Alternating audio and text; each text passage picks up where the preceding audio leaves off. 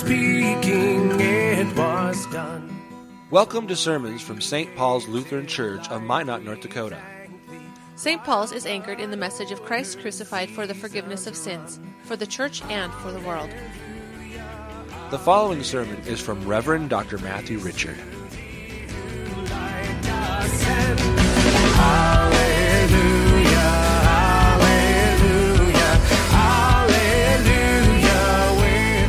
Holy Gospel according to St. John, the 20th chapter.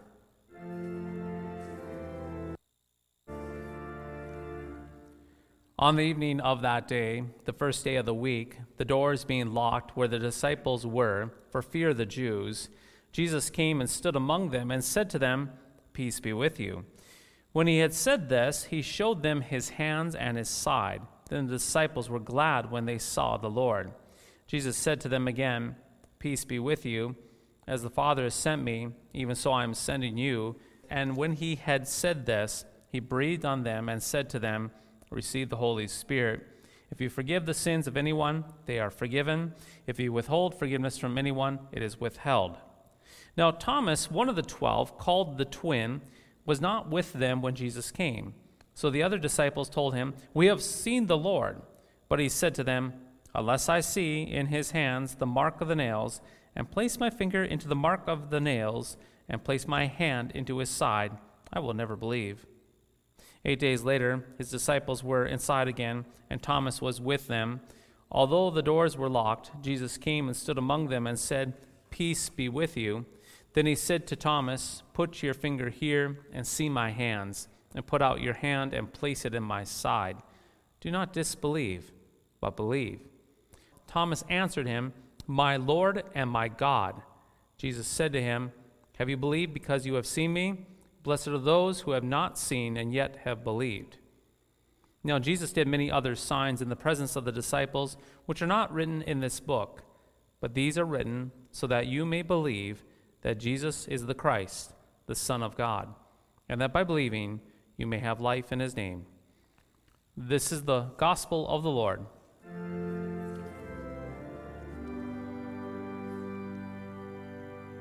In the name of Jesus. Amen. That evening, when Jesus came through the heavy wall of the house and past the locked door, what he found right there in that house, in that room, was a bunch of dead bones. Just like our Old Testament reading about a valley full of dead and parched bones, well, the disciples were not much better off. The disciples were afraid. They were afraid of the hatred of the people that put Jesus on the cross. They were afraid, thinking that they might be put on the cross as well. And so they had carefully locked the doors and hid in a house out of fear. Yes, fear. Keep in mind, though, that this was not the first time that they had feared for their lives. Several nights before, in the garden, fear scattered them as the temple guards came and arrested Jesus. They feared, they ran, they scurried. And so the point being, that night, as they huddled in the house with locked doors, Jesus came right into their midst. And as he did come into their midst, he came in the midst of fear, in the midst of dread and terror, right there.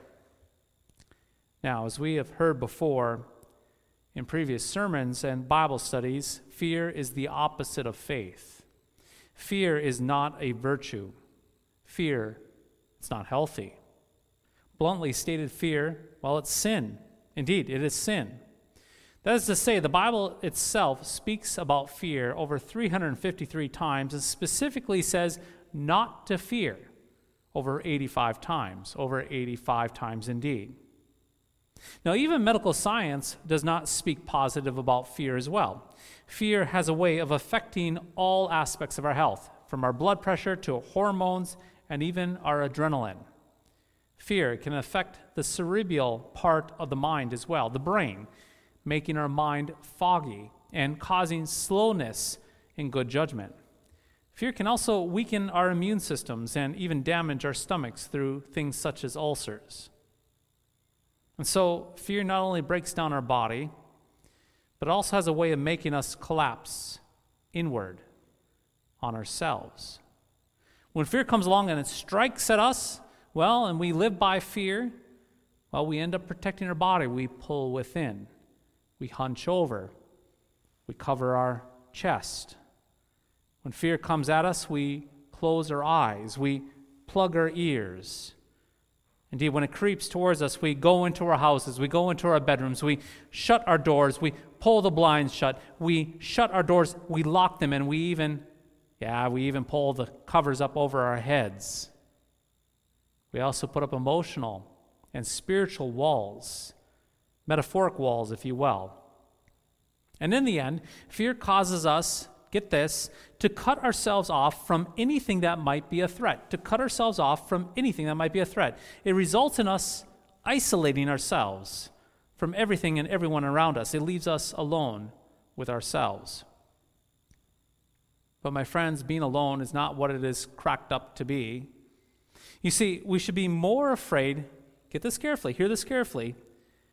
You and I should be more afraid of our own hearts than we are of everything else around us when we're left alone. Permit me an opportunity to explain. In the late 1800s, a quote was being circulated quite frequently, a quote that was circulated that was attributed to Martin Luther. Now, truth be told, as we look through history and we look back to the primary sources, well, Luther probably did not say this quote.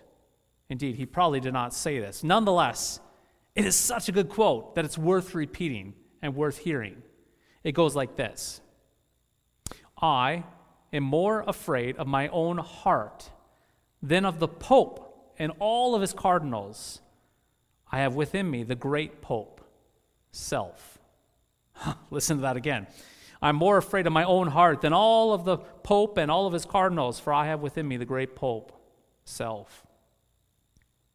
In other words, well, there's a lot of fear in this world, things that threaten you and me.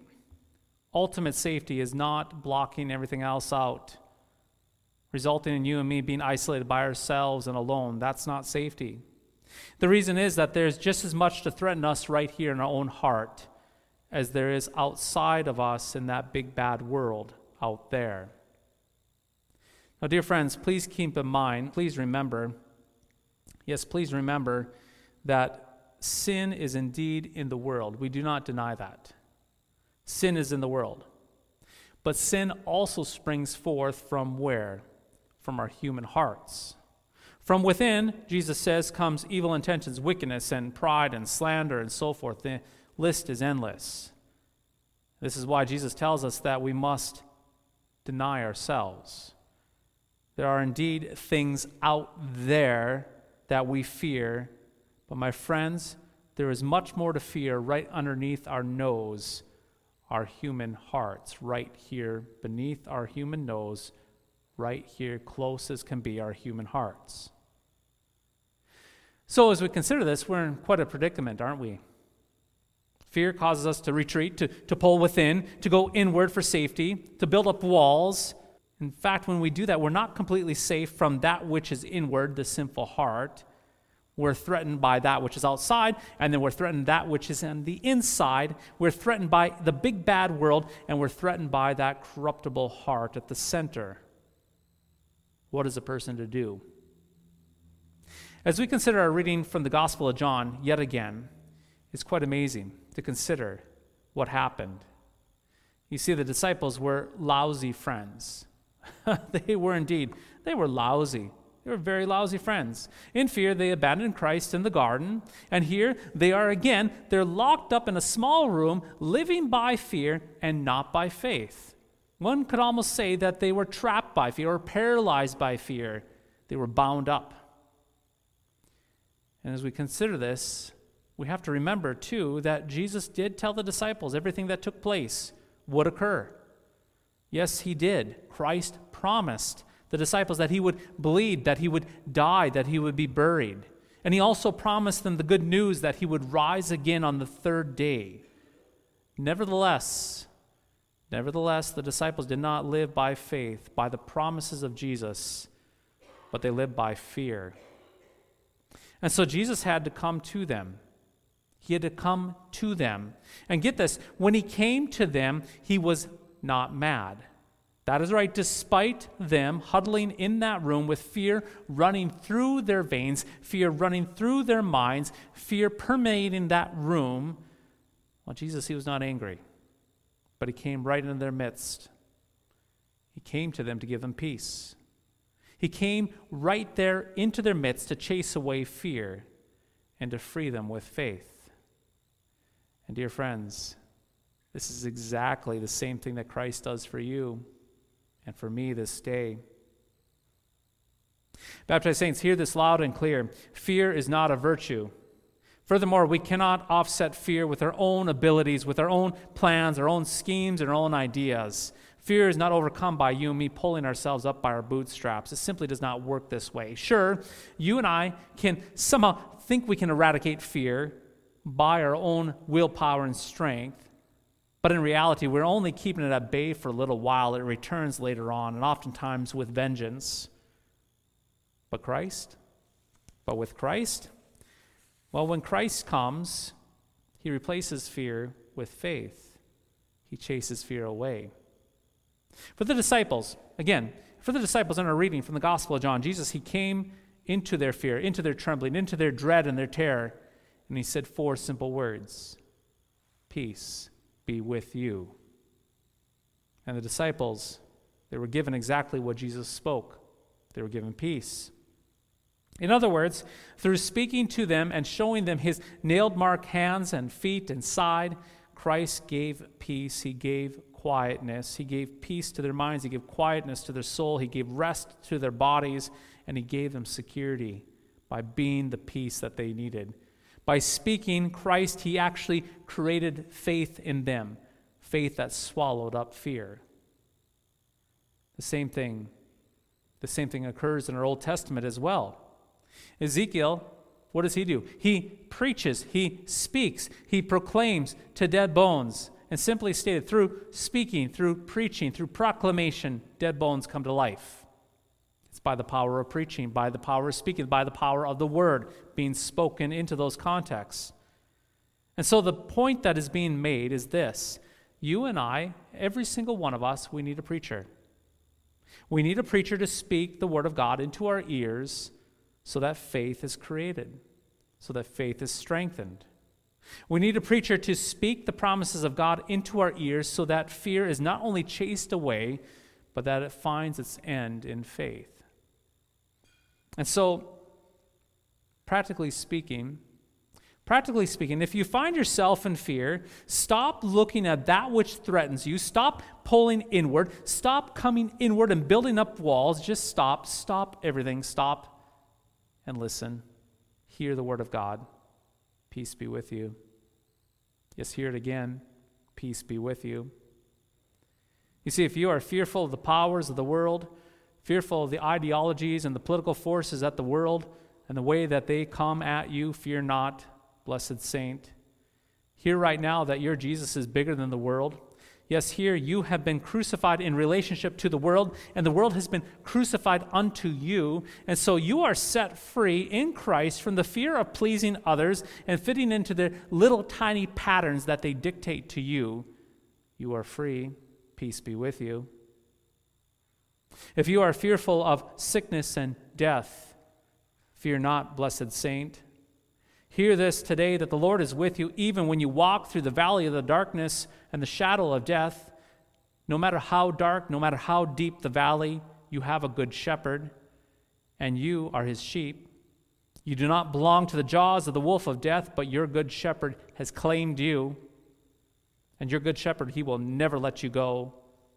No matter how dark, again, and no matter how deep the valley is, no matter how painful and how much dread the suffering is, no one can snatch you from his hand. And so do not fear. Peace be with you. If you are surrounded by hordes of demons, fearful of all hell breaking loose in your life, hear this: the Lord protects you from all danger. He is your light and your salvation. In times of trouble, he will shelter you, he will keep you, and he will place you on a secure rock. And so you shall not be afraid of the evil one, for the evil one is indeed a defeated foe. Peace be with you. Baptized saints, your Lord has deemed it necessary for you to hear and to hear often, and God be praised for that. It is necessary for us to hear often. And so he places preachers into your lives. And these preachers, well, it's quite simple. They're to proclaim, to preach the word of God into your ears and into your hearts, so that fear would no longer be central in your lives. These preachers are to preach the word of God so that fear would be chased away, that you would be forgiven of your sins, and that you would live by faith, faith that clings to the Son of God who loved you, the Son of God who loved you and gave himself up for you completely. Blessed saints, peace be with you. Yes, peace be with you. Rest in Christ. Peace be with you. Amen.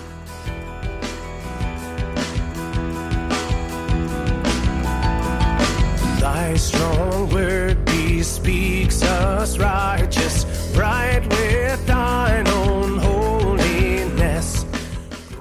Thank you for listening to today's podcast sermon. You can access a full manuscript of today's sermon from Pastor Matthew Richard's blog At www.pastormattrichard.org or visit St. Paul's website at www.stpaulsminot.org. The Lord bless and keep you.